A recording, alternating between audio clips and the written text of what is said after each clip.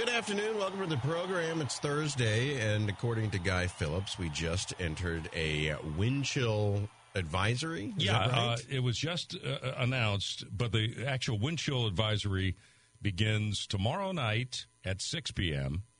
and goes through Saturday at noon.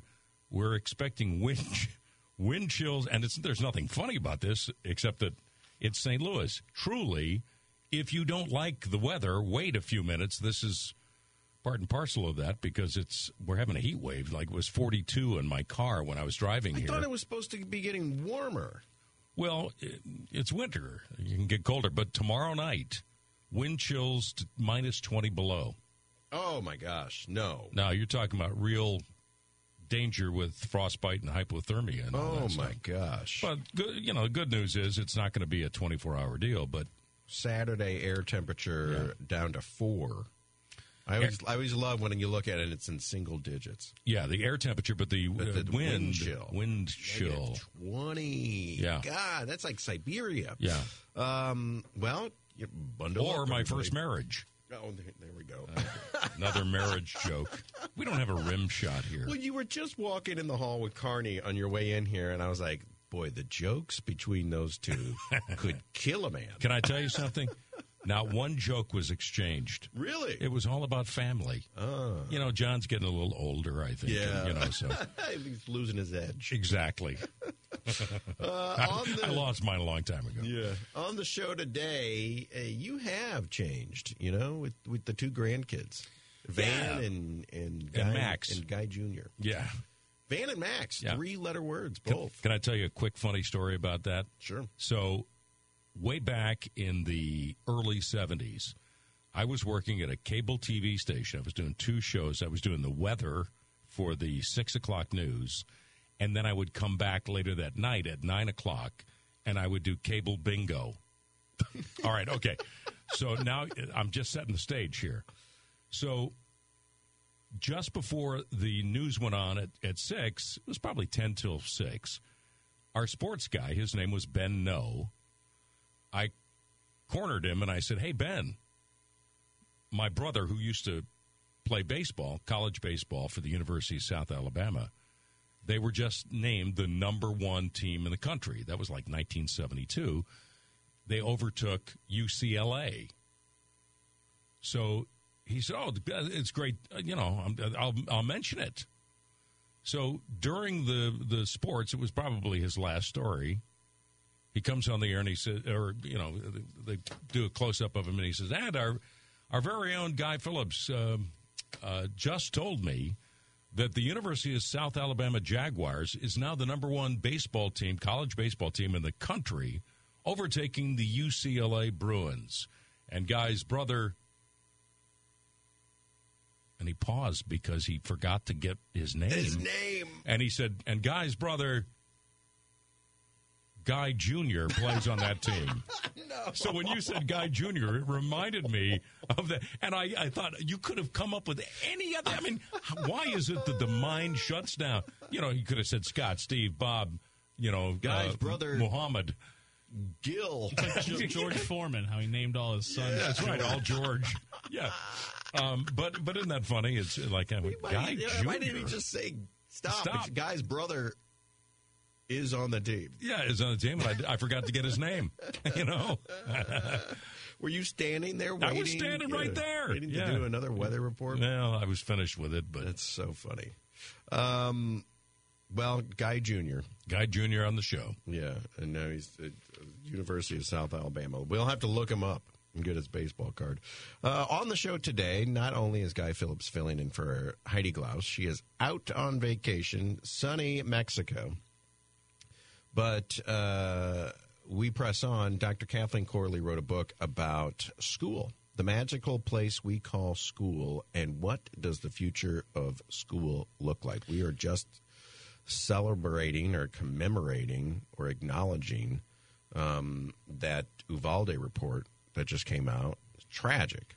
It is, yeah. And the missteps that happen there, they say they want to use it as a template of what not to do and how to train for future school shootings. It's a way of life. Unfortunately, it really is a way of life, and there are so many other components to school these days than what we faced when we were going to school.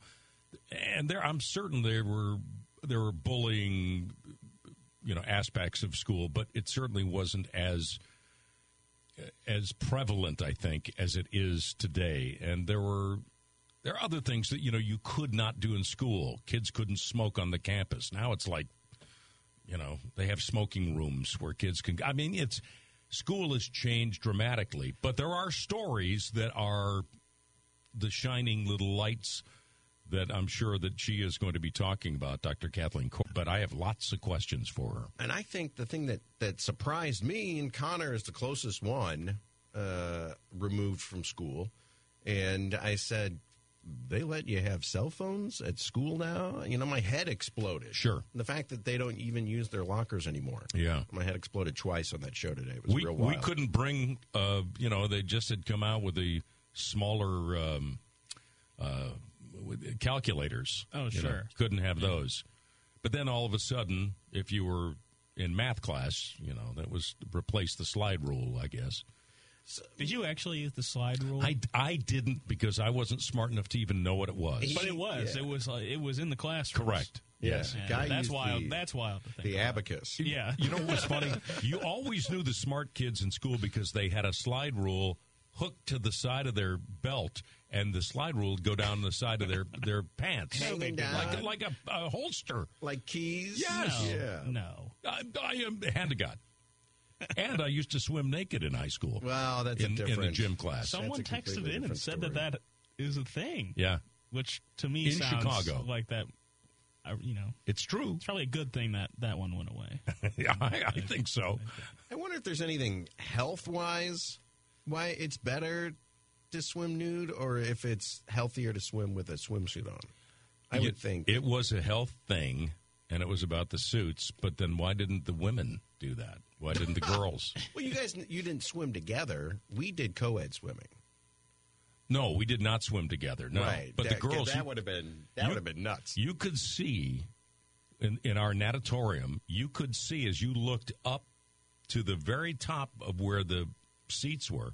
You could see shadows because the girls were looking through the cracks in the door. That's so fun. That's great. And it's absolutely insane when you think about that happening today. But, I lived it as a normal thing. So to me, it's like, well, what was the big deal? That's what we did. I forgot to ask my dad, because somebody, I think McGraw was talking about it as well, and somebody said Berkeley High School, they used to do that. And my dad went to Berkeley. Oh. Class 68, 69. I'll have to ask my dad. Last time he had all his clothes off. That's right. Andy Field from ABC is going to talk to us. We were talking yesterday. Congress votes to avert shutdown. Did it get through? The Senate, much more amenable. Did the House pass it? David Stokes from the Show Me Institute. Here's the question. Somebody, Bill Eigel, Senator Bill Eigel yes. from out in St. Charles. I like him a lot. He wants to he's running for governor, but he wants to do away with the personal property tax, which I'm on board with. But when it comes to taxes, there's always a catch. Oh, of course. Other states don't have it, but people in Illinois will text us all the time and say, well, get ready to pay more for X, Y, and Z. Yeah, you're stealing from Peter to pay Paul. I would say the only thing, and I would mention this to him, the thing that irritates me the most about personal property tax is it's so difficult to get anything done. In Illinois, when I lived in Illinois, if you wanted to get your license plates, they'd send them to you in the mail. Yeah. You don't have to go to the DMV and bring 19 different, whatever. I just had 4 phone calls and a trip to St. Charles county assessor just to get my license plates renewed. It's unreal. They were, well, did you pay personal property tax last year? Well, yeah, I did. Yeah. And they said, well, you're not in the system. I said, well, is it under my wife's name? Oh, yeah, she paid it. And I said, well, okay, there you go. And they go, but that wasn't you. So I had to get a waiver, And well, Josh, for the last 2 years. You handle all these calls on speakerphone. So I've been sitting there for this. I do. For I much listen of to it. speakerphone in the office, especially when it's one of these things where I'm on hold. And I get it, but what do you want them to do? You didn't pay personal property tax. Your wife did. I am It's your married. car. We live in the same household. Yeah, but you got to pay it. They got to see Josh Gilbert has paid personal property tax. I can file jointly. They'll take the IRS will take my money, file jointly. But when it comes to I have to admit, under all these circumstances, I would agree with the DMV in your case. I mean, I would say, look, it's not you. It's not you. But I had an interesting thing because, remember they tell you to take 2 pieces of identification. So I go to the closest one to me, which is De Pere, the DMV, and I wait in line, and I'm talking to the guy behind me, and I say, you watch. I won't have the right stuff with me. And he said, well, you have your insurance card, you have your driver's license, you have identification, you have your this and that. And I said, look, it's all here. But there'll be something when I get up there. This is what I told him. So I'm portending this, clash of anger with the DMV when I get up there. I'm the next one in line. I go up and, I'm here to renew my license plates. I need 2 forms of identification. First thing I do is, and it can't be it's got to be a bill or something with your address on it. It can't be your old license, which actually has your everything picture on it. Exactly. So I give her the 2 pieces of identification. One was a cable bill from Spectrum, and the other one was a gas bill. So she takes the gas bill, and she looks at it, and she puts it aside. And she takes the Spectrum bill, and she said, I'm sorry, I can't accept this. And I said, I'm sorry, what do you mean you can't accept it? She said, the Spectrum, your address is on the front, but your name is on the back. I said, well, it's me. I mean, here's my license, and here's my other identification here, and here's my passport, and here's, I've got a finger from one of my children, and here's $100 if you just do this, please. And they would, at De Pere, they would not let me use the Spectrum bill because my name was not connected to my address. On the same page. Same page. Not same page. There was a page here, and then you turn it over, and it's on the back. Right? So I looked at the guy that was behind me, and I went, I told you, and I yelled some profanity. I did. I didn't care at that point who knew or whatever. I zoomed out of there. I went home. I threw all the papers on the table. I said, I'm not doing this. I don't care. I don't need a license. I'll just drive around illegally. Right. And my wife said, stop being a baby. So when I cooled down that afternoon, I drove out to Baldwin, and I went to Baldwin, and I gave him the same stuff. I said, will you accept this? She said, sure. I said, well, they wouldn't over at De Pere.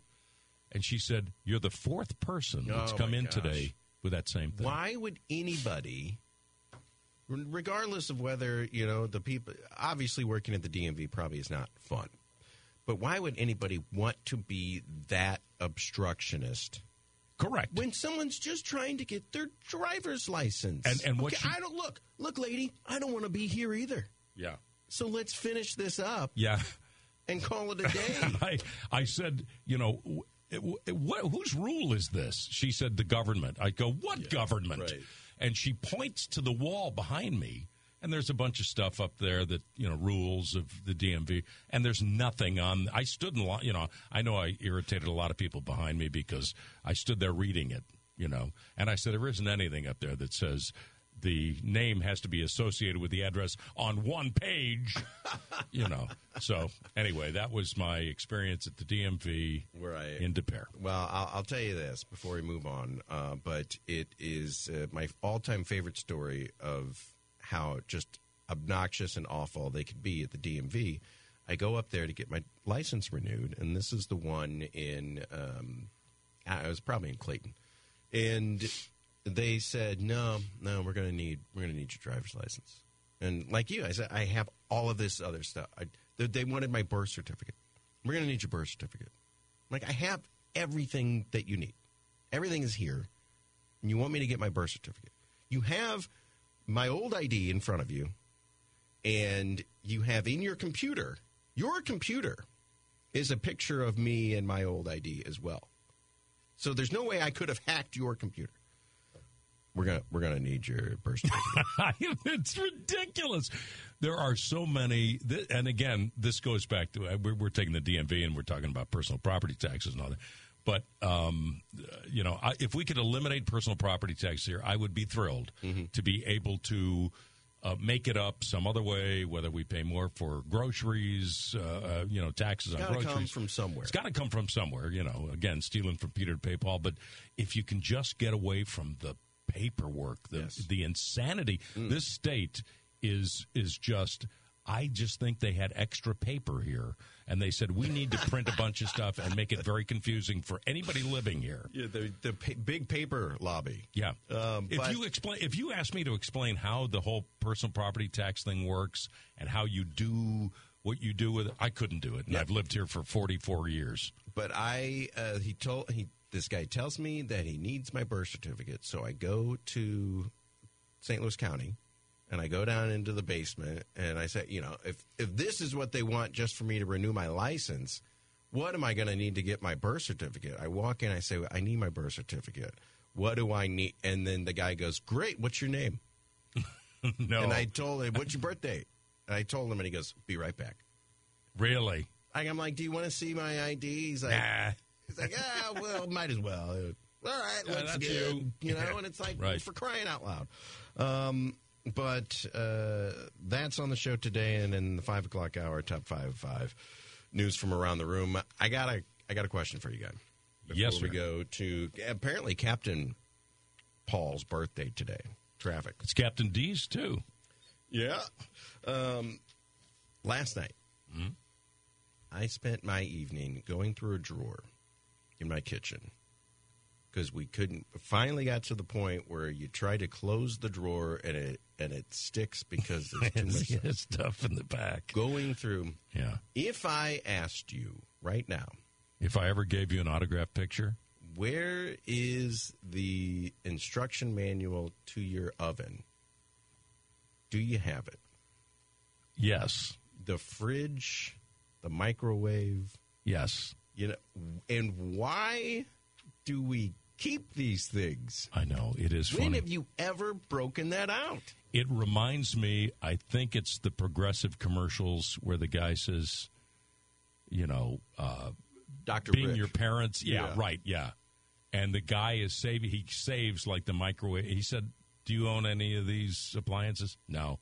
Yeah. But he has a whole wad of... Yeah, there's a new one where he's got like this crown molding. It's like, well, I might use it later. It's like, no, you won't. We all do that, You know how many though. wood scraps I have in my garage? I know, right? I'm not going out there and using those for anything. I know. But Kindling. I made a list. I have the fridge. I have the oven. I have the microwave. I have an oven that doesn't exist anymore. Yeah. Who knows what landfill that's in. I have a manual for a lawnmower that was the old homeowners. How did that get mixed in there? Now I got this guy's manuals too. You should sell them on eBay. Somebody needs that manual. But everything's online these days. I bought an iPad running up to Christmas. Yeah, and the box is in a different drawer. Why am I keeping the box to the iPad? I keep the box. The phone. Yeah, you get a new phone. Let me just keep the box. You know why? Because I keep them because that's something. Those electronics, when you sell them, if hey, it has original box, people go, oh, this guy must have taken care of it.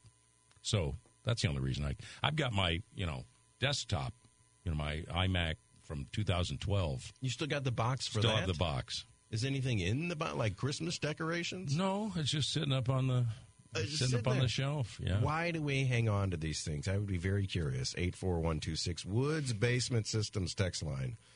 If you went through that drawer in the kitchen, and is it in the kitchen, or do you have a filing cabinet somewhere that has all this stuff it was in the kitchen, and then my wife. Yes. See? Yeah, my wife got involved, and I know all the manuals somebody wrote on the Woods Basement Systems text line, that all manuals are online. Somebody else said, move to Illinois, no personal property tax, and the DMV is in the union. They don't care. I don't know what that means. The DMV is in the union. If they're unionized. Oh, I see. Oh, the DMV is in. It was a capital U, so that's what threw me off. The Teamsters. Yeah, they'll take anything. I guess. Got my like plates the Union online. Army. Yeah, is that what it is? Is that what it is? Yeah, a lot of props to Illinois folks, and then lots of whining about the DMV. Somebody said, just tell the cops you're not driving, you're traveling, like on Live PD. Do you ever watch Live PD? No, yeah. no. Is that? It's fun. I mean, I like cop shows. Someone on the text line, when you need a good box, it's always there. You always have a good box. Shoe boxes. Why can I not throw these away? Because am I becoming my parents? Someday you may become the Secretary of State in Illinois and needed to put cash. Yeah, remember those New Balance I bought, honey? Don't, when the feds show up. Yeah, right. Flush everything in there down the toilet. It is 3:29. Happy birthday to Captain Paul Kopsky. And I heard you talking to John and Julie. I was going to say, what?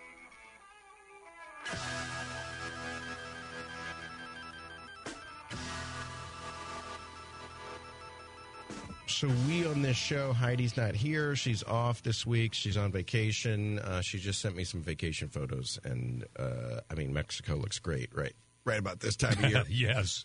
Anywhere but here. Yeah, but both of her parents are educators. Both of my parents are educators. And we are big on the topic. And even when it comes to foregoing college and sending your kid to a trade school, learning a trade, we're big on all of it.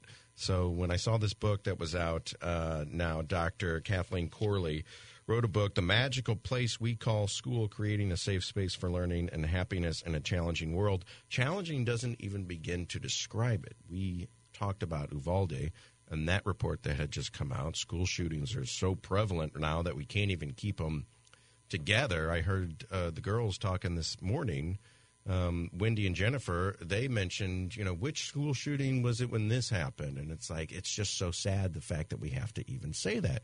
But now politics is a thing. And you look at what's going on in Florida with the Don't Say Gay bill, and everybody's trying to ban books out in Wentzville, here in town. And it just seems like the worst time ever to want to be a school principal. And Dr. Corley, thanks for joining the show. And I guess the first question I have for you is, what is the biggest challenge, the subtitle of the book, In a Challenging World, what is the biggest challenge you see for our schools these days? Thank you, first of all. Biggest challenge, that would be, it's going to differ because of different funding levels around different states and different counties, but probably the biggest challenge is to get everyone who needs to be involved in schools. That is, the title talks about the magic. There's all kinds of magic that happens in schools, but does everybody know about it? Do you know how good the school is down the street from you, your local public school? It seems as though some of the people who want to control what happens in schools are not as well versed in what actually happens there as they should be. Yeah, I have to say, as a parent of 6 kids going through school, I was probably distant from the school and what was happening with my kids. Of course, you ask them over the dinner table, how was school today? What did you learn? All those things. But what was actually going on and what my kids were telling me could be 2 completely different things. But there seems to be, Doctor, some kind of erosion happening in our schools today with respect for the teachers, perhaps, teachers themselves, maybe qualifying, having great educators in schools. How do we make sure that our kids are getting, and of course in the inner city it's more difficult to get people to teach there. How do we get qualified teachers, good teachers, and get them paid well? Where do we start with that? I agree with you on the lack of respect from students at times, but it's worse with some parents because they're dead set against you pointing out something, some of them, something that their children have done wrong. Well, then you know where that comes from. Comes from the home, exactly. Yeah. Mm-hmm. Oh, sure. And sometimes we need a word of prayer with the parents about checking their attitudes. And that's where a principal comes in to make sure that he or she is supporting their teachers. The support might even be more important than the money. The money is necessary to live. If you don't have a living wage, obviously you can't live where you wish to live, even if it's a rather modest sort of stretch for you. So once there's a basic level of income, then both of those things are important. But if a teacher doesn't have support, and a teacher doesn't have support from the principal, principals don't have support from the superintendent doesn't have support from the school board, it's difficult. And you name some of the challenges. You have many groups who want to have something to say about how things should be run. And ever since COVID, especially during COVID and then somewhat after, it's amazing the chasm between what some people think should happen and what other people think should happen. Like the whole, we're wearing masks, we're not wearing masks. You better not ask my kid to wear a mask. All the kids need to wear masks.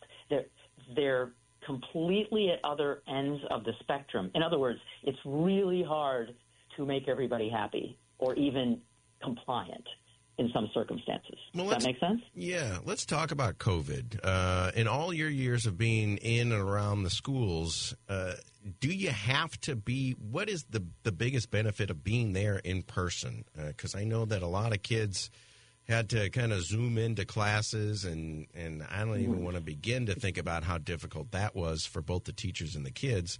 But in your book, you talk a lot about the hands-on approach. You can't get a hands-on approach or really into it with the kids if they're not even in the building. Sure. It was much more difficult for teachers to get engagement from all their students when their students were spending their time either as hitchhikers in their education, just kind of complacent, or actively trying not to be a part of things.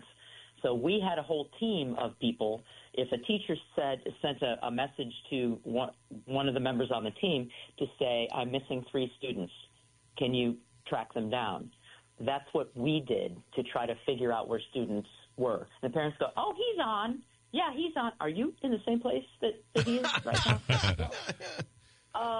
Well, no, but he's on. He's definitely on. He's definitely not. Yeah. He's definitely not. Right. And then the child who made a little video of himself moving just a little bit and looking like he was attending. Oh, for crying out loud. And, is that real? Yeah. Did that really happen? That sounds like Ocean's 11.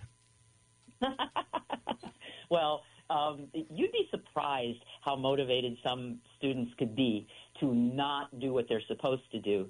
And there's a thing we talk about in teaching called proximity control, and that's obviously how close are you standing to a particular child. And there are always a couple that you need to be right there to make sure they're attending to what they're doing. Well, zero proximity control. We still do have technology that helps us learn if a child is on what screen he's on. So every screen comes up, every mini screen of every child comes up on the teacher's computer to see what everyone's doing. So a teacher plugs into one and goes, okay, he's playing games. Swell. And then, Jonathan, you type in, Jonathan, get back online. Oh, she figured it out. Yes, she did. Yeah. But it's like you're riding shotgun instead of just teaching. Yes. Which is pretty ridiculous. And then some of the parents, there was a girl who, this computer doesn't work. Mom, this computer doesn't work. And then she'd go off about this computer is garbage. So she'd bring it up to school, and we would find out that the child, there's a setting that you can use to make the volume go to 0 that has nothing to do with what shows on the screen. And that's what the child had done. And we, look, there's an accident. See, she made the da-da-da-da. Okay, so we give it back to her. She goes home. 3 times we did this with 3 different computers. And mom's saying, you're giving us a garbage computer. No, ma'am, your child is sabotaging things. Well, I'm not a big fan of the remote learning. I mean, it takes a backseat to actually being in the classroom. But let's step back and tell everybody we're talking to Dr. Kathleen Corley. The book is called The Magical Place We Call School, and there is hope for our institutions. I mean, I can remember in fifth grade, Mrs. Myers would, if you were goofing around, she'd grab your ear, and, that really hurts when you're tugging down on somebody's lobe. Mr. McCabe in third grade would throw chalk at us. He was left-handed. It came out of nowhere, it seemed. Yeah. And we all got through school pretty darn well, but we can't, teachers can't do those things these days. But, let me ask you, Dr. Kathleen Corley, you an educator, you are a principal, and you certainly understand the school system, the trials and tribulations of going to school these days. Are there wholesale changes needed to our educational, is there what's the word I'm looking for? Do we need to overhaul our system of teaching to bring us in line with what kids are learning across the globe? Our curriculum varies from place to place, so it would be hard for me to make one sweeping statement about what standards are we teaching nationwide. They are pretty similar. Like third graders are going to learn particular things. Generally speaking, their state's history. Third graders are going to learn that. That doesn't happen in fourth grade. In fourth grade, it's American history. If we just take that, once we have that curriculum, when we know we're teaching state history, South Carolina for us, we're going to teach that in third grade. There are standards that are written that are shared with everybody. You can get them on any website for State Department of Education anywhere. What are the state standards for South Carolina? What are the state standards for New York, et cetera, et cetera? We can compare those and see how rigorous they are, and they will differ from place to place. And a bunch of people sat around a bunch of tables arguing about what the standards would be. And in some cases, especially when it comes to social sciences and history, they argued about what the content would be and how it would be written. And we're seeing a whole lot of that now. We don't want the curriculum from this company because there is a left slant to it. No, we don't want it from this one because there is a right slant to it. And it depends on what the politics is. Is it a red state or a blue state? Because it's going to get teetered one way or another. That can sort of sometimes, not always, get in the way of what is being taught and how rigorous it is. I keep using that word because we can do pablum, we can do easy standards for everybody, but we're not advancing the students, and we're probably boring them besides. So it has to be enough of a challenge that will get the students' interest and that we can still teach to a variety of students, even some who have special needs, some who don't speak English, or any other challenge that they might have. So it's kind of juggling a lot of balls at the same time, and we are I don't want to say minions, but we are the receivers of whatever has been decided by people 3 or 4 levels above us. And so part of it is the bureaucracy is where I'm going. Yeah, sure. Yeah. We just got done talking about bureaucracy at the DMV, and I know that we don't have a lot of time left, and this is terrible to ask you to try to solve bullying in 3 minutes. But can you share an anecdote maybe that you've had of what might work when it comes to bullying at the school with some of our younger kids? A lot of times bullying happens when somebody misinterprets somebody else's actions or words. And kids today are not so good at saying, hey, why'd you do that? Or, I don't like it when you do that. And we have to teach them to say those things. They're much more apt to send a text if they're older, and it will be flaming because we all know keyboard warriors, and they're different in person. or there is something physical that happens. Why did you hit him? He said something that I didn't like. Oh, okay. What could you have done instead? I don't know. Well, okay, let's unpack this. And we have to kind of start from the beginning, because maybe in the household you just smack somebody when you don't like what they're saying, and maybe it's okay for you to smack your brother. I mean, my brother did it to me a lot, but we didn't go to school and do that because there was a familiarity with our relatives and such. And if I were to see my brother at school, I wasn't going to do anything physical to him. I wouldn't do anything negative to him at all. But it's hard for children to separate those kinds of things. So basically what we need to do is get at the root causes and get to them early, because that's when you learn to get along with people. Yeah. You just have to. Dr. Corley, get there by taking section. We do appreciate you being with us. We're a little short on time. I know that your book, once again called The Magical Place We Call School, in it, according to all the things we've read about it, is something extraordinary that occurs in the classrooms all across this country, and you can read about those stories and some of those anecdotes and find some shining light there. We got a lot of work to do, of course, but we appreciate your being on the show and opening the topic here, and it's always food for thought for us, so we hope we can talk to you again, and good luck with the book itself. An educator, you are a principal, and you certainly understand the school system, the trials and tribulations of going to school these days. Are there wholesale changes needed to our educational? Is there what's the word I'm looking for? Do we need to overhaul our system of teaching to bring us in line with what kids are learning across the globe? Our curriculum varies from place to place, so it would be hard for me to make one sweeping statement about what standards are we teaching nationwide. They are pretty similar. Like third graders are going to learn particular things. Generally speaking, their state's history. Third graders are going to learn that. That doesn't happen in fourth grade. In fourth grade, it's American history. If we just take that, once we have that curriculum, when we know we're teaching state history, South Carolina for us, we're going to teach that in third grade. There are standards that are written that are shared with everybody. You can get them on any website for State Department of Education anywhere. What are the state standards for South Carolina? What are the state standards for New York, et cetera, et cetera? We can compare those and see how rigorous they are, and they will differ from place to place.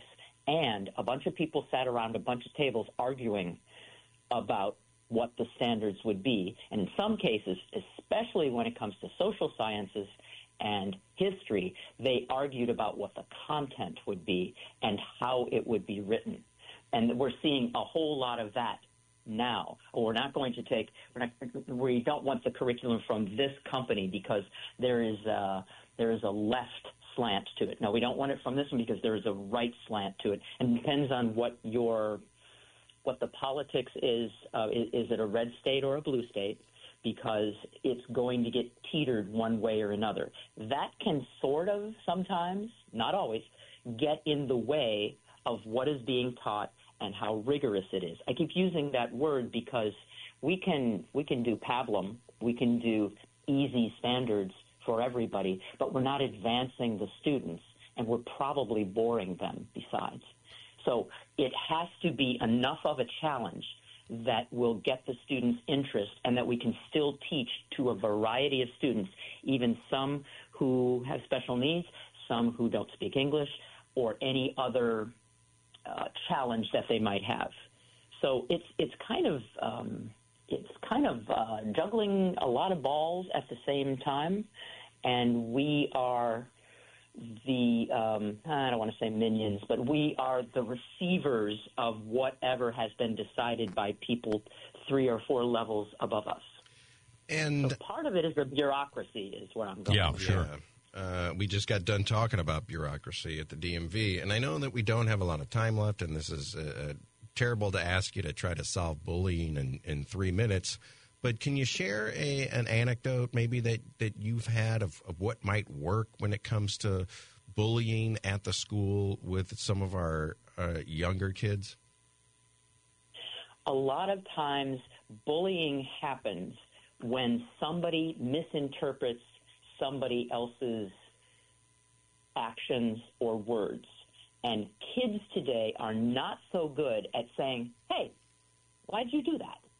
Or, I don't like it when you do that. And we have to teach them to say those things.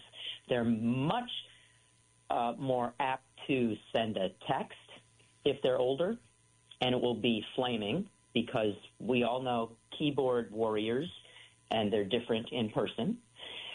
Or there is something physical that happens. Why did you hit him? He said something that I didn't like. Oh, okay. What could you have done instead? I don't know. Well, okay, let's unpack this. And we have to kind of start from the beginning, because maybe in the household you just smack somebody when you don't like what they're saying, and maybe it's okay for you to smack your brother. I mean, my brother did it to me a lot, but we didn't go to school and do that because there was a familiarity with our relatives and such. And if I were to see my brother at school, I wasn't going to do anything physical to him. I wouldn't do anything negative to him at all. But it's hard for children to separate those kinds of things. So basically what we need to do is get at the root causes and get to them early, because that's when you learn to get along with people. Yeah. You just have to. Dr. Corley, get there by taking exception. We do appreciate you being with us. We're a little short on time. I know that your book, once again, called The Magical Place We Call School, in it, according to all the things we've read about it, is something extraordinary that occurs in the classrooms all across this country, and you can read about those stories and some of those anecdotes and find some shining light there. We got a lot of work to do, of course, but we appreciate your being on the show and opening the topic here, and it's always food for thought for us, so we hope we can talk to you again, and good luck with the book itself.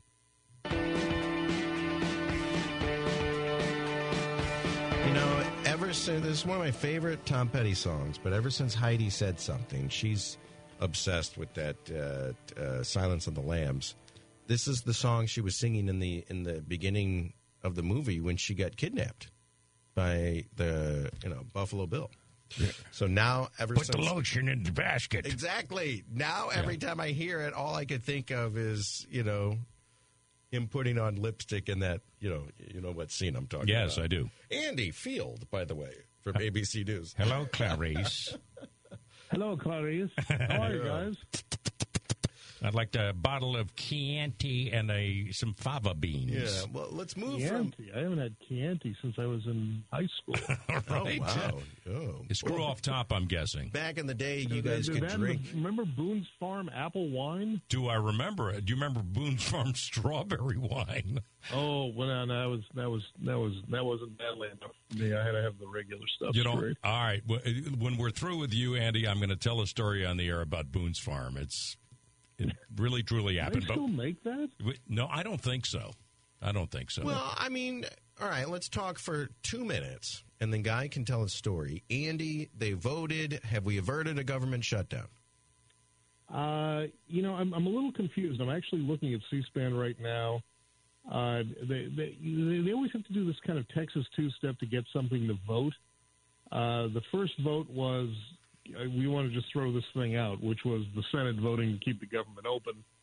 And almost half the Republicans voted against it, basically saying, no, we want to shut it down, or at least shut part of it down. But, of course, there were enough Democrats to vote to make it go to the next thing. And I think at the moment right now they are voting on the actual short-term funding bill. Oh, no, it did. Okay, I'm sorry. Forget all what I just said here. It says, House passes short-term funding bill 314 to 108. That 108 was all Republicans. And remember, Republicans are in the majority in the House.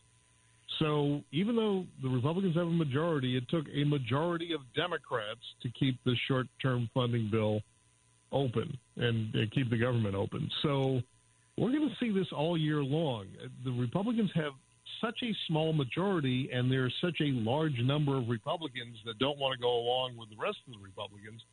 They can pass virtually nothing without the Democrats in the House. Right. And I've been saying this whole time, Andy, just get something done, go across the aisle and work with your fellow Democrats and get stuff done. But that's just not how Congress works these days. That's insanity. You can't do that when one side refuses to compromise on anything. And that is pretty much the stand of the Freedom Caucus. Now, we've also heard in unguarded moments from a number of Republicans who just say, we're not going to do anything that's going to help the Democrats of Joe Biden in the election year.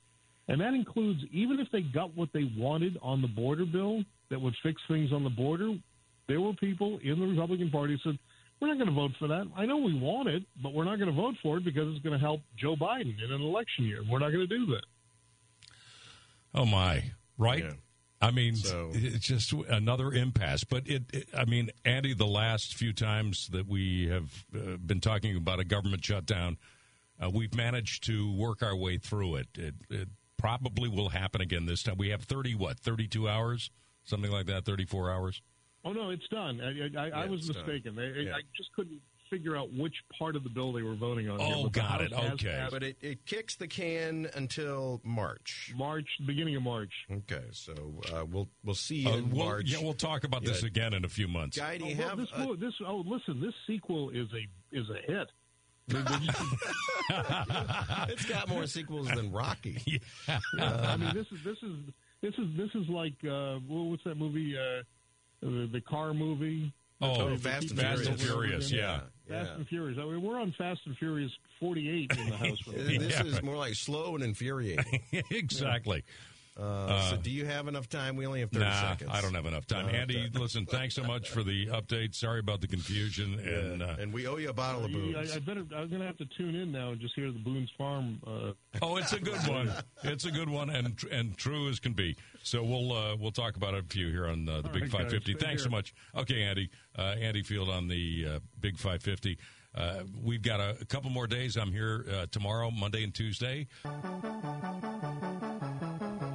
And our headlines on a Thursday, January 18th. Can you believe it's Thursday already? We had Monday off, which is fantastic. Time flies when you start on a Wednesday. That's true. And when you start on a Tuesday as well. That's when I got started. But headlines this Thursday, January 18th. Guy, the cost of Metrolink expansion in St. Louis is now predicted to be $1.1 billion. Where are we expanding? This is a north-south line that runs from up Jefferson, and it is supposed to go from Chippewa to the NGA, National Geospatial Agency. That's the north-south line, and the people in charge, bi-state CEOs, said that's pretty high price to pay, and the government probably won't chip in 50 to 60%. That's what they're shooting for, is the government to chip in some funds that are already earmarked for on the transportation bill. They said the government probably won't chip in unless it's closer to $850 or $800 million. So the question is, do we need a north-south Metrolink line with an additional route that would go up through North County as well? Yeah. Do we need it? Is it feasible? And can we get it in budget? Right now, it looks like it's out of budget, and they'll have to make some cuts. So they'll make some cuts, but they also will have to hire more consultants and then more officers when the line opens. Yeah, there's always that. I don't get stuff sometimes, and one of the things in my life that I just plain don't get, and you see more and more of this, are teachers, and I know we just talked to Dr. Corley about her book. This just happens to, not be associated with it, so don't take this the wrong way. A former Kentucky teacher's aide admitted she had sex with numerous teenage boys while working at an elementary school, which begs the question, why are teenagers in an elementary school? Okay, that's one thing. Now, it is Kentucky, so I give you that. But it's Lexington, Kentucky, and no relation to the broadcaster here. Ellen Phillips, who's 38 years old, was charged in state court. Then she was charged federally. She would go through Snapchat and Facebook, and she'd text these kids. She faces a minimum of 10 years behind prison to a maximum of life in prison. Two things that come to mind. One, and by the way, all these women that I see, the teachers, and this happens like on a weekly basis, where you see a picture of a teacher that has been caught in this kind of thing. First of all, kids will talk, A. B, you're a teacher. This is, don't you get it? This is illegal. You may be cheating on your husband if you're married. This woman was. A lot of them have kids. And the other question that is interesting to me is, why is it that men pedophiles, they'll get a prison sentence and treatment or treated by other inmates. Women pedophiles, I don't know. There seems to be a gender inequality here. I don't know. And there's always the joke, and how come there wasn't a teacher like that when I was in high school? Yeah, right, exactly. But it is hard to wrap my head around. But these women, like you just called them, these women are pedophiles. They are. You're talking 14, 15, 16-year-old kids. Sometimes younger than that. Yeah. There's a movie out there. It's out on the award circuit. Natalie Portman and Julianne Moore. It's called May December. And it's about a Mary Kay Letourneau type relationship. Remember that name? That worked out. Billy Fula. Yeah. Billy yes. Something. Yeah. And they ended up together. I think they might have. They did. They had kids. Children. Yeah. Mm-hmm. They got divorced. She just passed away, I believe. She did. I believe so. Well, it's a movie about that, and we watched it over the weekend, and it's an interesting look. If you're an educator, just look at these stories. It never works out. I don't care how. Number one, don't do it because it's illegal. But number two, you're going to get caught. Right. I shouldn't say it never works out. We just talked about Mary Kay Letourneau. If you watch this movie, the way they portrayed the boy in it as a grown adult, there's some weird psychological things going on there. So, in lighter news, Kraft Singles, for the first time in nearly a decade, is offering new flavored sliced cheeses. Jesus. Listen to this. Jalapeno Kraft Singles, garlic and herb. Okay, I would go with that. Garlic and herb, okay. Caramelized onion cheese. Have you ever had this? They've got a deli down the street here in Westport. It's called Vivola's. Great Italian family runs it. They have caramelized onion cheese, and it is one of the best things I've ever. I don't even like onions. But can I say one thing? That's real cheese. The Kraft is not. Well, it's processed. I'll tell you this: a slice of American cheese, I'll get that on my sandwich probably 90% of the time over anything else. I like it on a hamburger once in a while.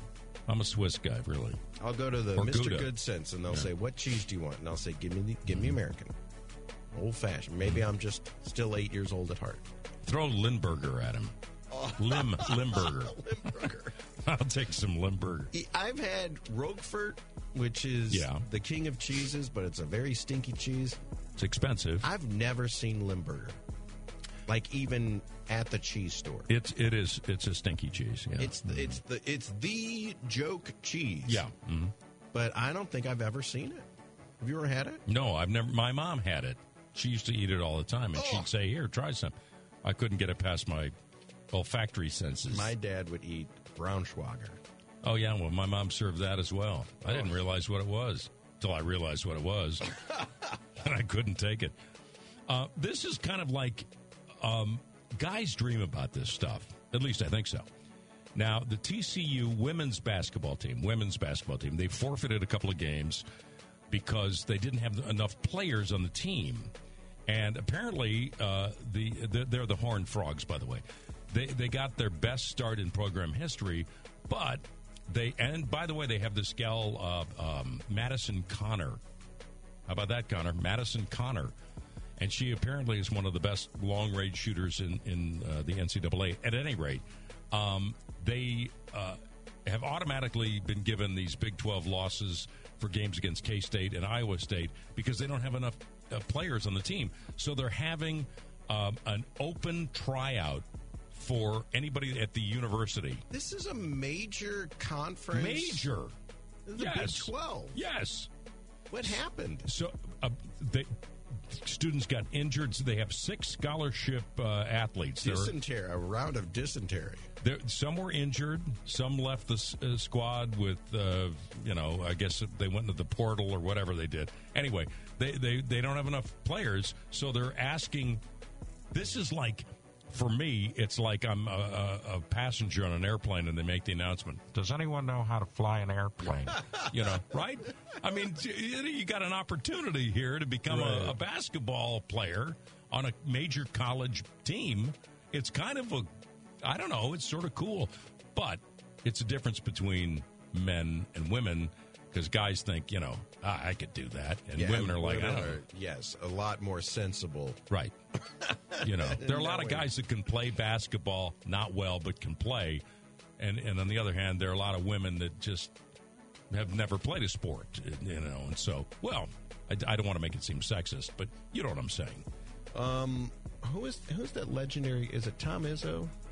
Somebody he's Michigan State. Michigan State. Somebody just put their kid in a game for the first time, and the kid's been a walk-on for the last 4 or 5 years. What with COVID and everything. Sure.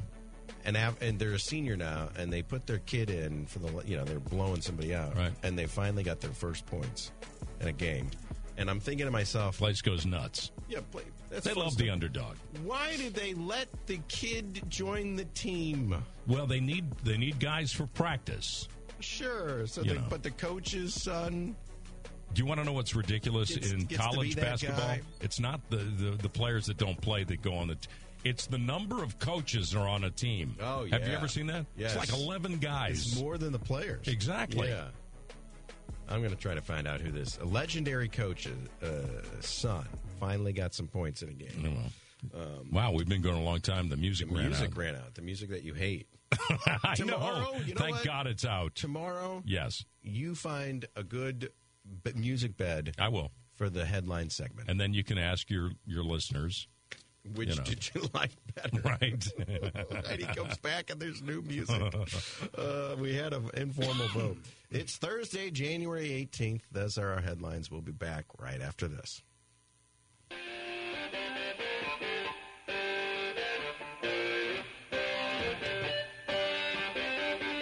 So earlier in the show, you had mentioned Boone's Farm with Andy Field from ABC, and you guys both had this kind of old guy moment where you're, remember the apple flavor? Oh, what about strawberry? I'm not a drinker. No, you're not. I'm not a drinker, right. And I never have been, really. I never like the taste of beer, except if it's a super hot day and I'm really thirsty. Beer tastes great to me. But as a beer drinker, I'll be the first to admit that objectively, beer tastes terrible. I don't get it. I don't know how Germans do it. Right. So I was this was maybe my 24th birthday. And I told you I worked at a cable station. I did the news at 6, and I did the bingo at 9 o'clock at night. Cable bingo. Great show. Got high ratings. Anyway, that didn't even get a laugh. So my girlfriend throws a surprise party for me at, we're going out to dinner. And she says, oh, I forgot something back at the apartment. And ladies, if you ever want to get your guy, even if he doesn't want to go back to the apartment, if you ever want to get him there, use this tactic because it worked with me. It's a feminine thing. I mean, because you can't say no to that, right? Okay. All right. So we go back to the apartment, and there's 30 people there. Happy birthday, surprise, blah, blah, blah, blah. Lots of Boone's Farm. That was the hit wine of the day. Well, that's the affordable wine for a college student, right? Now, I didn't really drink Boone's Farm. Never had any. And there was some Boone's Farm apple and Boone's Farm strawberry. Well, I like strawberries. So I started to drink, and I had a bottle of this wine, and I must have had maybe half or three-quarters of the bottle. I don't know. Now, for a person who doesn't drink, that's a lot of wine. Mm-hmm. Party broke up because I had to be back to do the news. And just about the time I walked in, I was doing the weather, actually, to the studio, I was buzzed. I mean, bad. I don't know what I wrote up on the board. It's, back in the day, we had no, graphics and all the stuff they have today. I actually had to write stuff up on the board. It was this glass board with a dry erase thing. And I had to draw all the cold fronts and the warm fronts and all that stuff. And it got worse and worse and worse. And I can remember the introduction to the news was, it's time for Channel 6 News, Las Cruces. This is Las Cruces, New Mexico. News with Michael Gein. And they do a zoom on him. Sports with Ben No. Weather with Guy Phillips. And I am like, I can't even stand. I'm leaning, the desk starts rolling out toward the camera because I'm leaning on it so hard. Half the shirt's untucked. Oh, my God. When they finally threw it to me at about 10:15, every minute that went by, it got 5 times worse. And I knew it. And so I said to myself, and I think this is what people who are inebriated do, I must enunciate, and no one will know. Oh, yeah. Right? Oh, yeah. Okay. So I said, if I just enunciate. So they say, okay, let's go over to the weather map, and Guy Phillips for tonight's weather. And I'm about as glassy-eyed as I can be. And we had just come out of a tire ad. It was a commercial for tires. And the first thing I said was, why are those tires so expensive? Which everybody goes. And I could hear people laughing in the booth. Now, when you turn a TV station over to young people, this is what happens. Rather than having somebody come out and fetch me and get me off the set, it's funny to them. Yeah. It's funny. So they let me stay out there. And I can remember trying to say blustery, moisture-laden winds. No. Oh, no. Through the Rocky Mountains. And blustery, moisture-laden winds. And I'm using this pointer with a little rubber tip on it. It looked like something you'd have in school. Yeah. And I'm all over the place, and I have no idea what I'm. But as they are laughing, I'm getting angry. And so I start getting kind of snappy with, it's San Diego. It was the worst newscast, weathercast. So I finished. The guy that owned the place, and he was the general manager, but he also owned the TV station, was calling apparently, and nobody was answering the phone. The next day, and luckily, on most every job I've ever had, I'm pretty well liked in the station. I ingratiate myself somehow, and so I'm not going to get fired, which is a total fireable offense. I mean, I should have been, But I guess the guy knew that I also did cable bingo, and, I was bringing in revenue. Right. We want to throw you out so bad, but cable bingo. Exactly. 2 days later, I opened the door to my Volkswagen Beetle, and about 100 bottles of empty Boone's Farm wines in different varieties spill out of there. Now, I'm sure it had to be the general manager telling somebody to, you gather all these bottles of wine and put them in his car. Lesson learned, but that was the worst night of my life. And I, truthfully, after that, I didn't drive home. My girlfriend was there. And she drove me home. I didn't even know what I had done the next day because I didn't, I wasn't a drinker. And I woke up and I go, we didn't have text messages or anything. There's no way and then I show up at the TV station. It's like, ooh, you bad. What did I do? But I wish I had back in the day. They didn't, videotape anything. It wasn't like we could keep it. It wasn't like something that would today be funny and be on, America's Funniest People or whatever the heck it was. But it was awful. And it was 5 straight minutes of drunkenness on Cable 6 in Las Cruces, New Mexico. Blustery, moisture-laden. I remember that phrase, trying to get it out and enunciate it. I don't think I would even attempt that sober. I wanted to make sure that the people that were watching knew that there were blustery, moisture-laden winds coming in from Denver.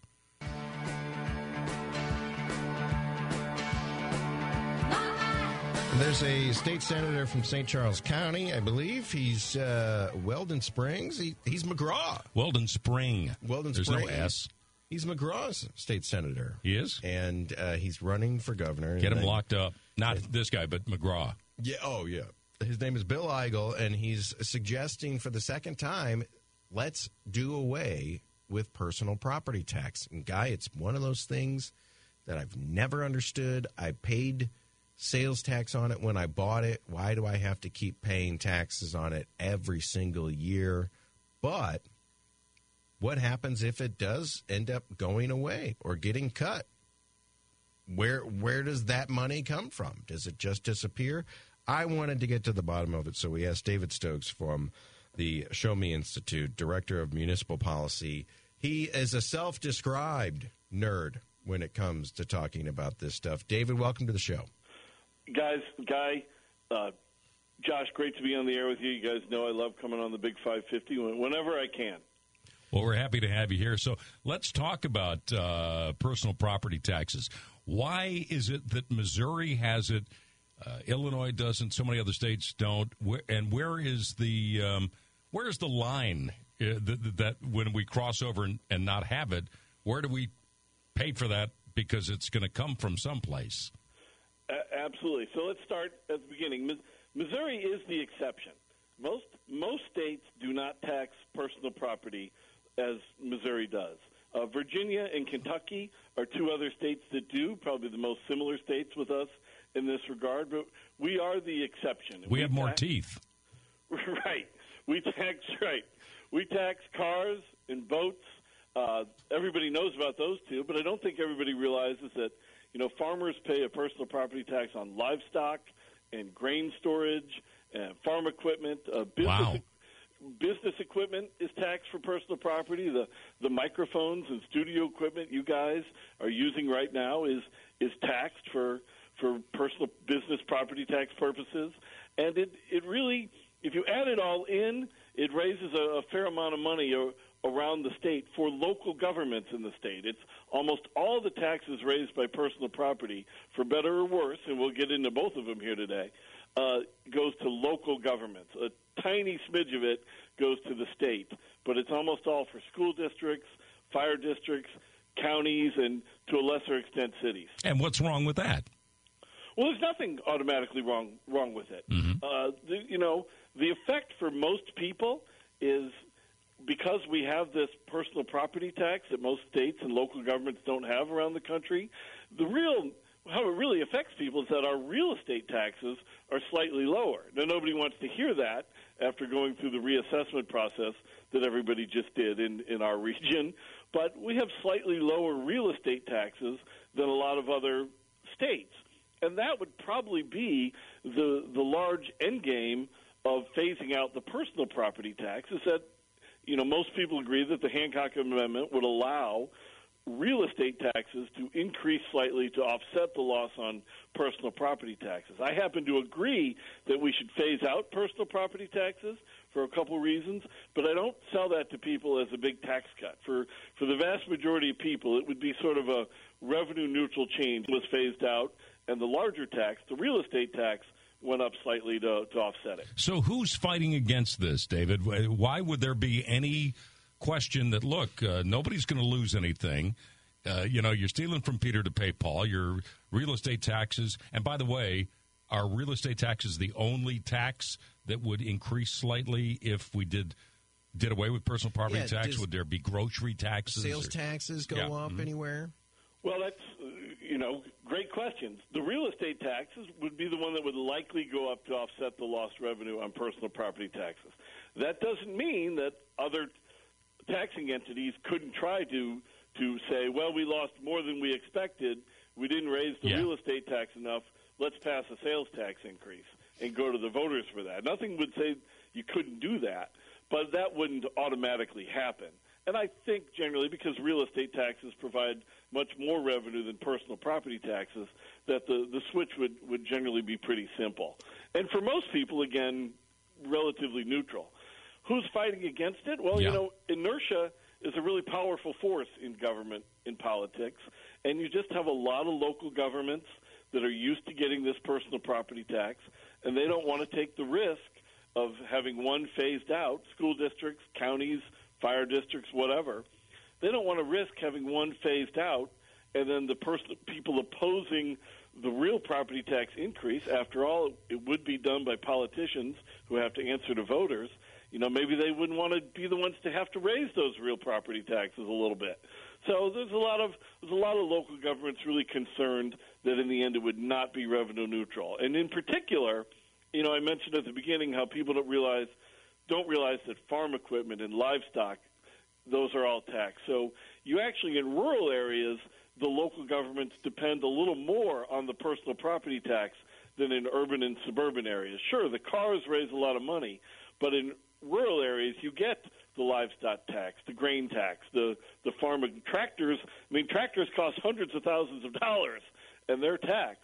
So in rural areas, you see some people really concerned about this proposal. Somebody on the Woods Basement Systems text line, I pay taxes on a 1956 35-horsepower tractor. That sounds ridiculous. Small farmer. Yeah, but I'm sure that is just one of those, anecdotes that you pull out in a conversation like this. But, David, if my property taxes went up, would that just be something that I'm paying every month because at this time of year, my wife, she's the one who's always in charge. That's why I had to get a waiver. You'd escrow those probably. Yeah. She's always reminding me, hey, personal properties come in. Let's make sure that we have enough money in the account to pay it because it's a big hit. And that's, somewhat oddly, and I might get criticized for this, that's one of the things I actually like about the personal property tax as somebody who believes in limited government, is that it's sort of the one time a year that people go in and have to write a sizable check to the government and maybe ask themselves, what am I getting for all of this? Because, our income taxes are withheld from our paychecks. Most people have a mortgage, so your property taxes are paid through monthly escrow payments to your mortgage. Yes, if you own your own home, you have to pay a large check at the end of each year for that house. But for most people, the personal property tax is the one time they cut a check of some size to the government, and I hope that leads to people thinking twice about what they're getting.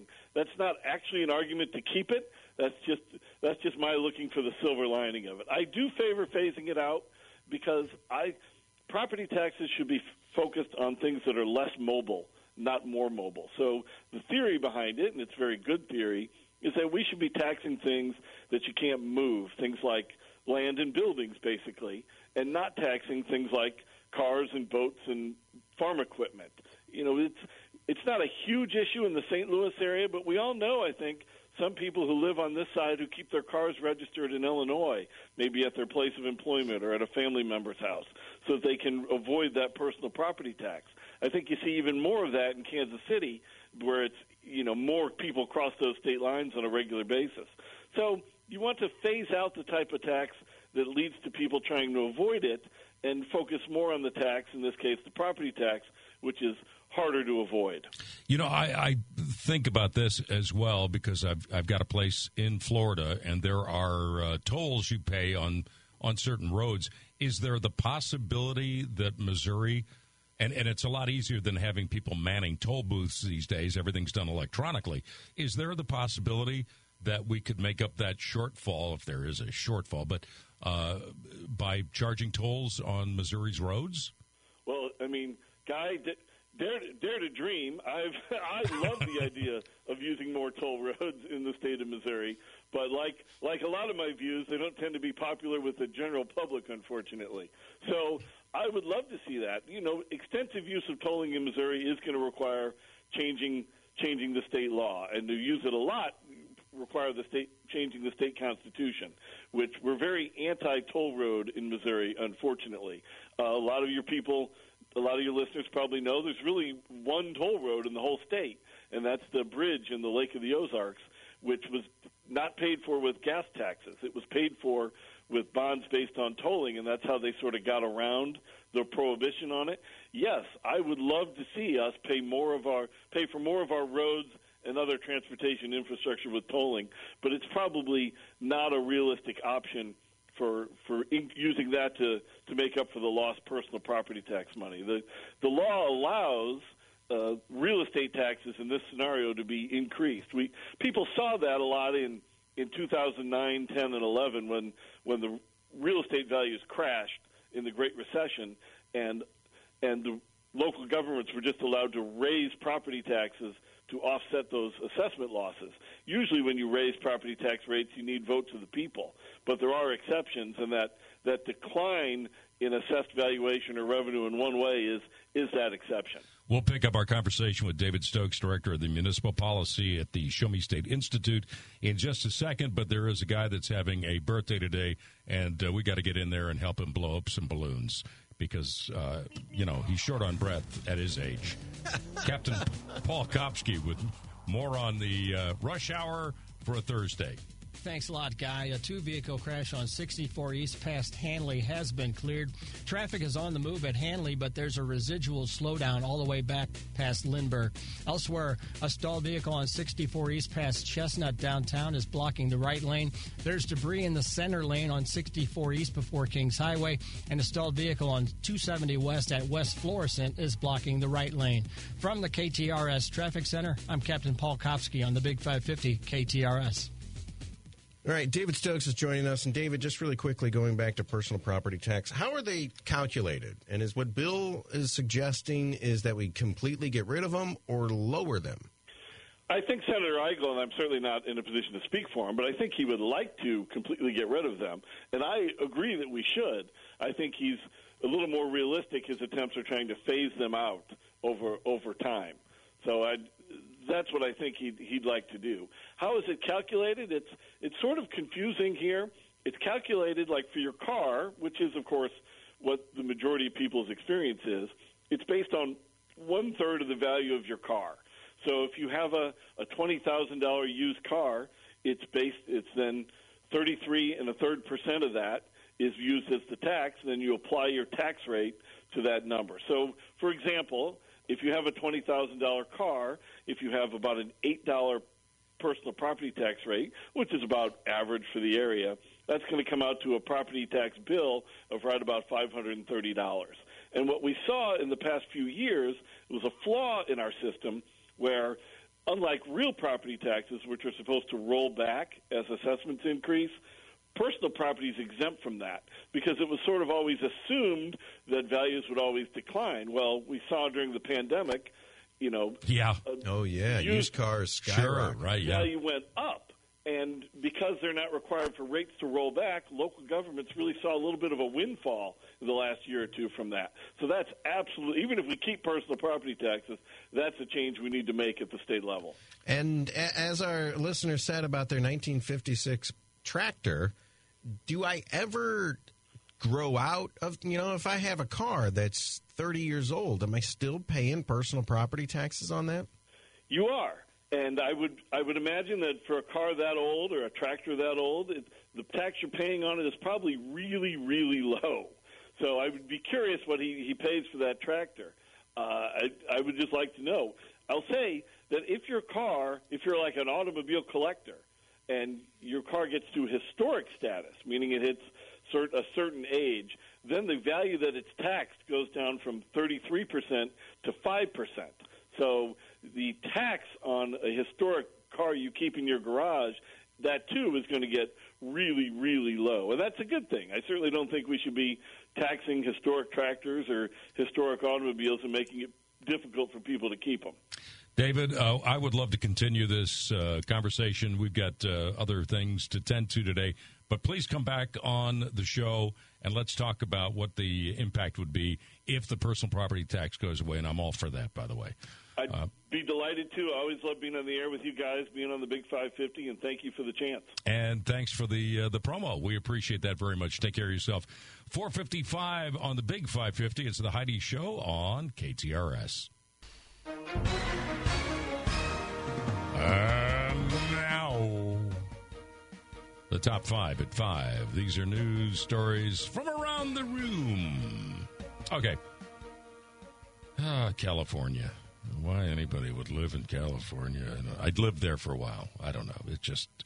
Well, the weather's nice. Well, depending on you know. What was that town that guy hates? Bakersfield? Well, it wasn't. Bakersfield isn't terrible. What a dump. What a dump in Bakersfield. Fresno was sort of not great. Oh, yeah.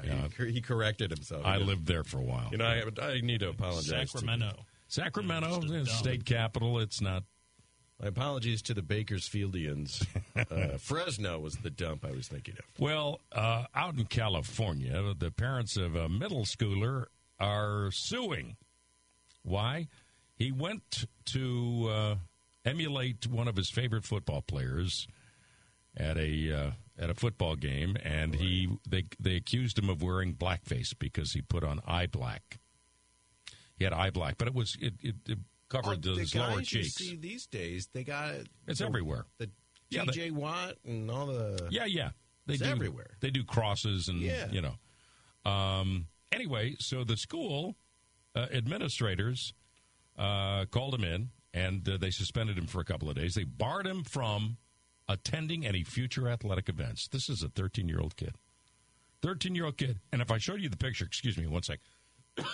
If I showed you the picture of this kid, you could see that his forehead and underneath his, kind of under his eyes and around his ears, nothing. But, you know, everything else, like below, was in kind of a diamond pattern, and it was not blackface, for God's sakes. And they characterized this kid's face painting as an offensive comment that was intended to harm. Why are we so sensitive? Why is everybody so damn sensitive? Stop. I'm looking at the picture right now. Okay, what do you think? I mean, there's a lot of it on here. He's 13. But there's nothing on his forehead. Nothing at all. There's nothing on his nose. There's nothing even Do you think a 13-year-old, do you think he knows what blackface is? No, I don't. Yeah. No, I don't. It's not an Al Jolson look. Anyway, I hope that, you know, I hope this family wins a whole bunch of money and we can stop this. I mean, there's common sense has truly gone. It's gone out the window. It's gone. All you have to do is say, okay, what really is the? You know, you take the kid aside and go, you know, this could be interpreted as something offensive. So next time, don't paint your face like this. Yeah, and he says, "What's blackface?" Yeah, and you're like, okay. Well, don't open the can of worms. Just say, you know, some people get offended by this stuff. That's it. Yeah. Suspending him. And then not allowing him to go to any other athletic events. Those school administrators there, get rid of them. All right. Sorry. Well, I implore anyone who's not driving right now to look at the picture for yourself. The Portland Trailblazers are apparently a basketball team. And well, they apparently are. Yes. For, I think, the last about 60 years or so. Yeah. I've always been stunned that Portland had a professional basketball team. I mean, St. Louis doesn't even have one. We did. We had two, and now it's gone. Well, do you count the Spirit? I mean, you have to, right? ABA. They were in the ABA. Yeah, I know. Yeah, I mean, Bob Costas was the play-by-play guy, wasn't he? He was. So, and the owners were still getting paid as of a couple of years ago. That story is amazing. But the Portland Trailblazers have a center, DeAndre Ayton. And he is a star in the NBA. I wouldn't go that far. Wouldn't go that far. Well, as far as on the team goes, he's one of the better players on a team who is currently 10-29. So they're not very good. But with this winter weather that is hitting every state in the country, Portland got a big ice storm.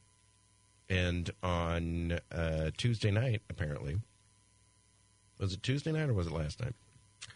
He could not attend the basketball game against the Nets because he was stuck in his house and couldn't get through the icy patch at the front of his neighborhood. That's okay. I mean, is it? Yeah, listen. Is it? Listen, just because he makes like $30 million a year. I know, but just because he makes $30 million a year and he's a basketball player and he plays, that shouldn't preclude him from having to get, snowed in or stuck in. Or here's what they have said. They said that are they going to fine him? He tried for hours to get past the sheet of ice. The Blazers sent people out to help him. And they couldn't help him. With no luck. They said that... is there no salt they can put down? They should have brought a helicopter in, for heaven's sakes, and lifted him out of there. What about the snowmobile? Can we send in a snowmobile to go and pick him up? The owner said, look, we're 10-29. It's not going to make any difference. The team is worth over $1 billion. They have unlimited amounts of resources at their disposal. So what's the bottom line? They didn't find the guy. They're not going to fire him. They're not going to find the guy. They're not going to fire him. But they sent multiple people out, and they still couldn't figure out a way. And the picture I'm thinking of is some people on this side of the ice and some people on that side of the ice, and they're all scratching their heads. Why didn't they just slide him across? Just walk across? Here's another story. All right, now I'll get in your car. Talk about common sense going out the window. Well, good luck. Yeah, right.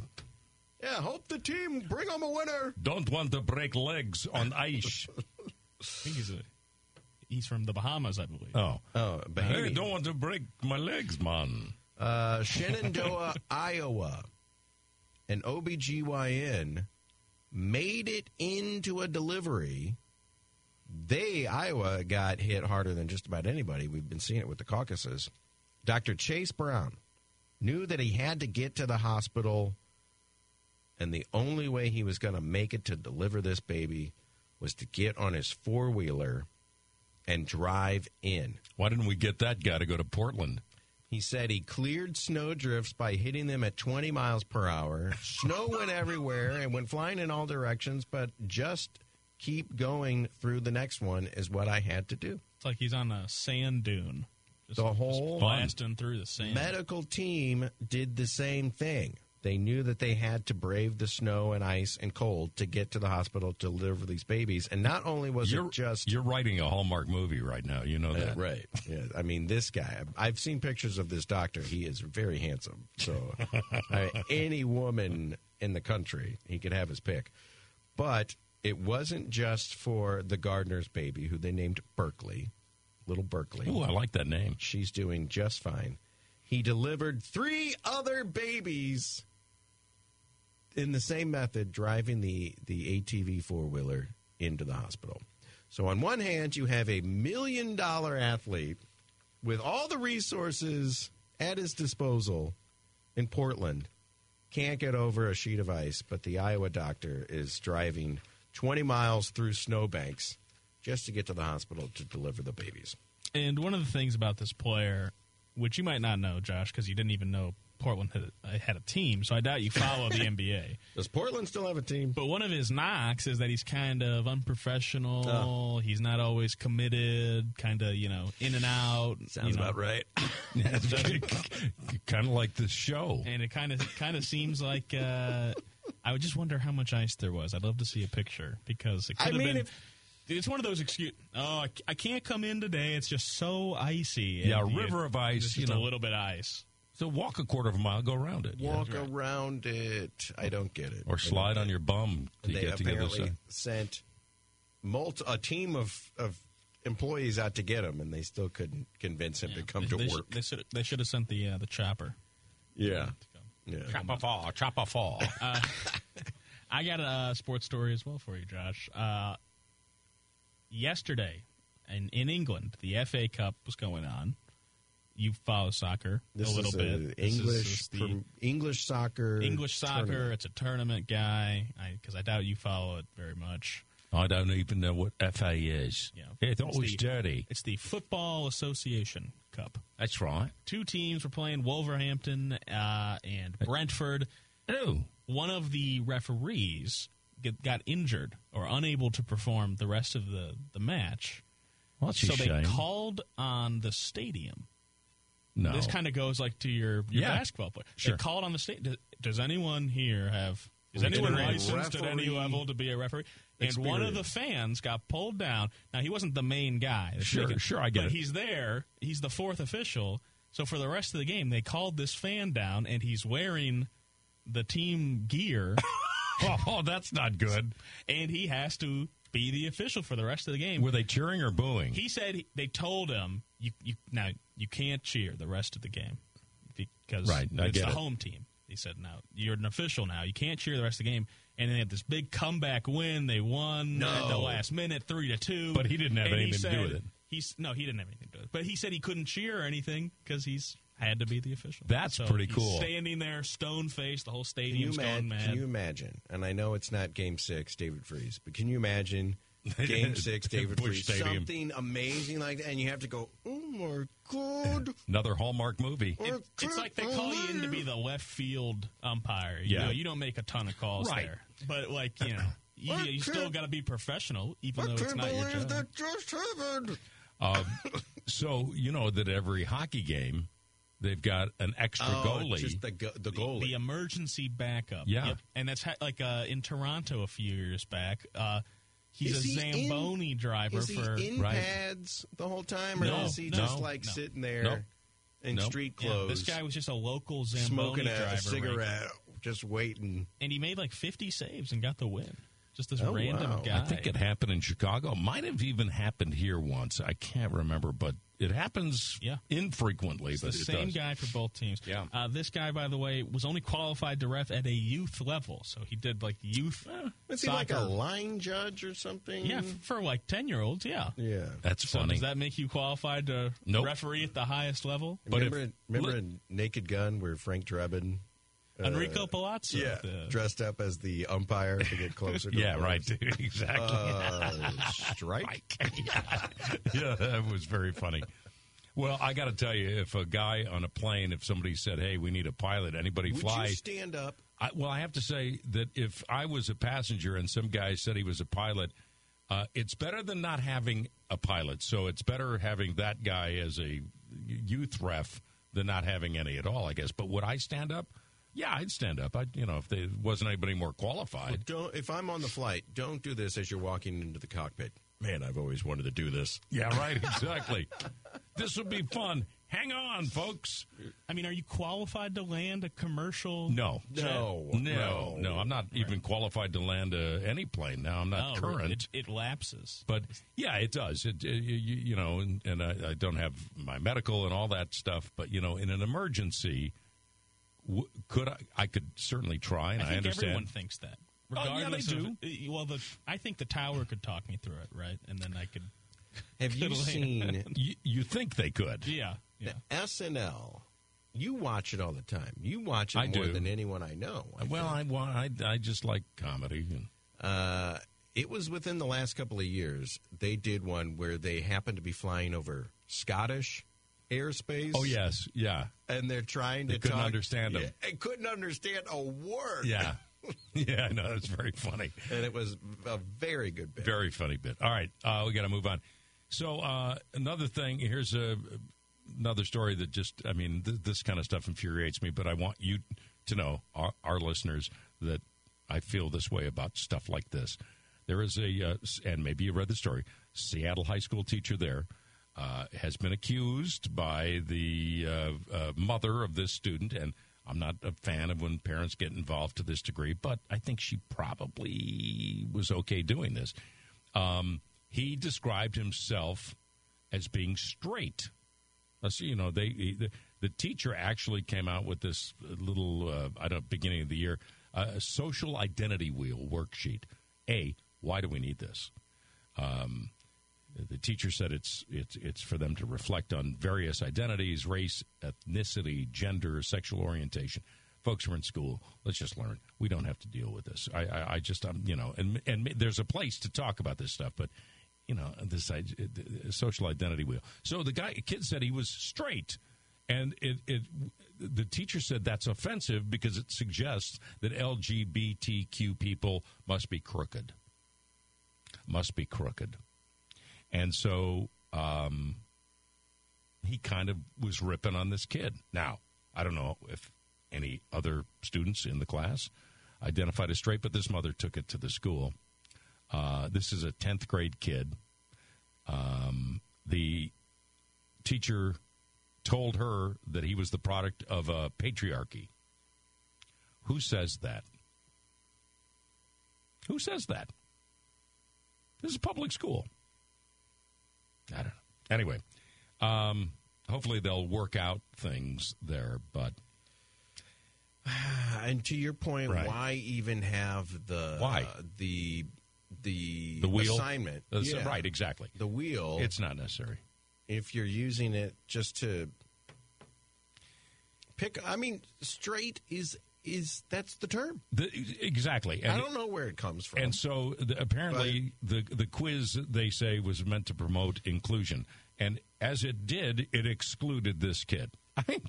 Yeah, nothing is more... It's a stupid exercise. Ludicrous. Right. You know what else is a stupid exercise? Waiting for Madonna to take the stage at her own concert. Years ago... Oh, she's known for this. When she played here, Heidi went to go see it. She didn't take the stage until well after 11. It might have been after midnight before she even took the stage. And that's Eric Clapton. Oh, yeah. After midnight? You get it? It's a music thing. She's notorious for this. Well, two fans in New York, they went to go see her at the Barclays Center in Brooklyn, have filed a lawsuit claiming unconscionable, unfair, and or deceptive trade practices because the ticket for the Madonna Celebration Tour was marketed at an 8:30 p.m. start time, and she didn't take the stage until well after 10:30 p.m. Now, do these two people have an argument? They say as a result, by the time the show let out after 1 a.m., they were confronted with limited public transportation options, limited ride sharing, and or increased public and private transportation costs. Because once you get to a certain part at night, then you hit surge. The price goes up, yeah. The price goes up for these things. Additionally, they said it was a weeknight show, and they had to get up early to go to work and or take care of family responsibilities the next day. I don't know if this is a lawsuit that they're going to win, but it makes me so mad when I see Madonna make her fans wait 2 to 3 plus hours. Well, first of all, you should know that that's what she does. Now, that doesn't excuse her not doing that. The lawsuit has no merit, but what it does do is it says to the industry, hey, we're sick and tired of these artists holding us hostage until they perform. And what the artist is doing when they get the information that they're being sued is whatever. It's just more publicity for me. Live Nation needs to get sued because somebody needs to step in and say, you have to take the stage. Or we're going to, Live Nation should sue her at some point. Someone during the 2019 tour sued her for the exact same thing. And didn't win. Is it really that big of a deal if it's it irritates me. An hour is one thing, but right? 2.5 hours? 2.5 hours. 2.5 hours is something else. I mean, come on. What are you doing? You could have gone to 2 other concerts and then still made that one. She addressed the crowd. Not unless they're late. Right? Yeah. After the 2019 lawsuit, she addressed a crowd in Las Vegas, telling the crowd, there's something that you all need to understand, and that is a queen is never late. And when I first read that, I was like, what do you mean? You were late by 2.5 hours? No. The queen is never late because she gets there when she wants to get there. She gets there when I don't think so, Madonna. Yeah. Give me a break. Pop? No. You are not better than any of us, okay? Well, here she grew up in Detroit, yet she speaks like this. Yeah, I don't know she has where she's a British accent. Yes. So I don't know where she got that. Her last name is Ciccone. Yeah. It just makes me so mad when I see this story. I hope that either they win this lawsuit or at least it makes Live Nation say, we can't keep booking you unless you come out. Yeah. At least an hour after the show starts. I got to tell you, that's not going to happen. Can't you just have the opener stick around a little longer? That's not the point. Hey, guys, she's running late. Can we play for another hour? Stretch. And the poor opener, because think about this. Most people are going, okay, it's Madonna. Show starts at 8. Why don't we get there at 10:30 or 11? And then you never see the guy that does the open, right? Yeah. We don't even have to be in our seats until 11:30. Yeah, it's lousy form. Very is what lousy. it is. Yeah. No, I don't even want to hear it. I'm so mad at it. I got to tell you, her early stuff was really good. Really good. Some of her later stuff is good. It's not bad. They kept saying, oh, Madonna keeps reinventing herself. I think she just keeps getting more. And this is what happens to older people. It's just aggravating. Irritating. Get off my lawn. All right. The science is out. Men, this is women are from Mars, Venus men are thing. from Mars. When it comes to navigating, men actually are better with directions. I believe that. However, and there's always a caveat. however in life. There is. When you're in a mall, women are much better. Again, I don't know if that's true.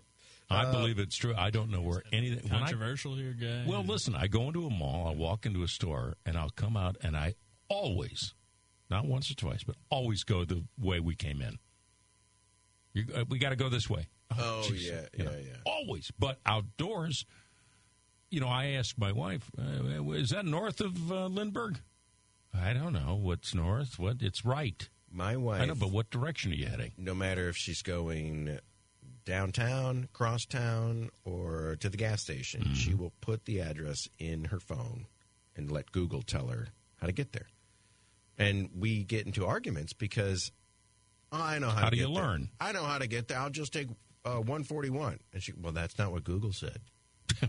Google wants you to take page extension. Well, you should listen to Google because they actually know. Yeah, no, I did listen to Google, and rather than take me to Collinsville and then go south to Belleville, which is a straight shot, they sent me through East St. Louis because it was 1 minute shorter. Mm-hmm. It was faster.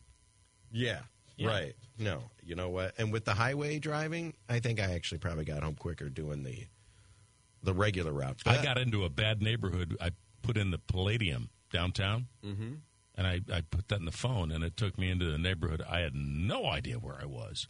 No business being in. It was crazy. My wife's following me, and I know she was panicking. She's like, why are you getting off here? Yeah.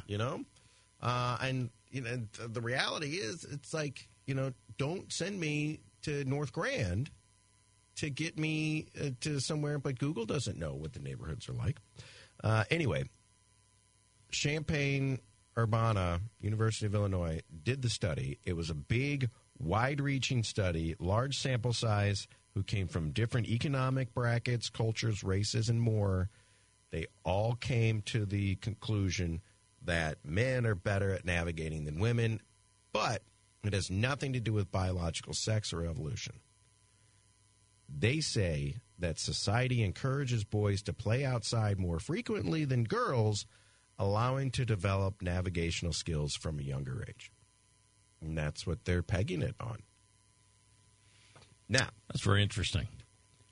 On the flip side of that, can I ask you, which way is north from here?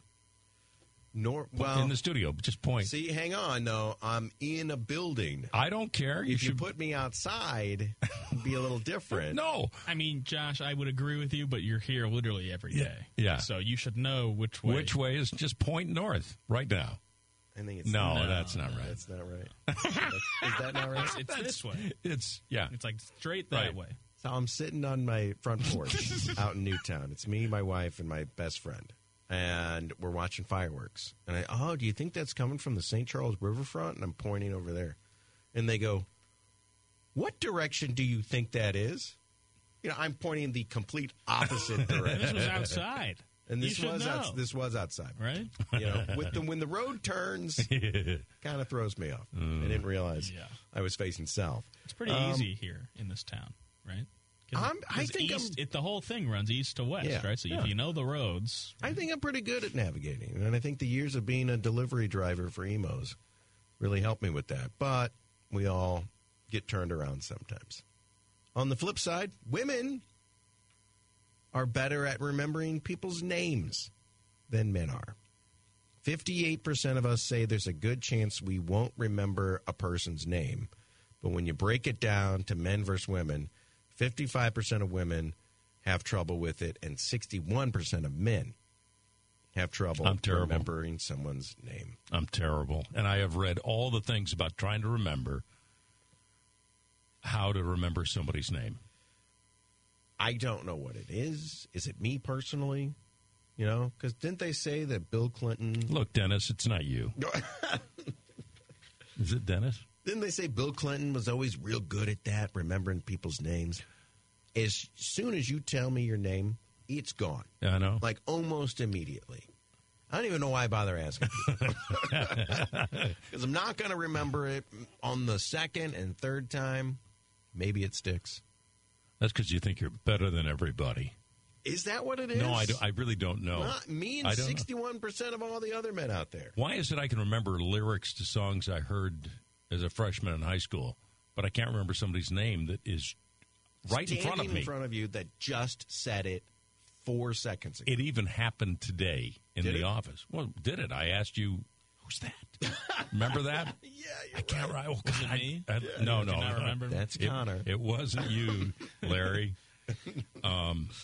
But it is. So I do believe women have a better recall for names. And I don't think that has anything to do with our short attention spans, with our phones, this, that, and the other. For some reason, I cannot remember someone's name the second after they tell me. And here's another thing about women that I can assure you. They're more attractive than men. Oh, by far.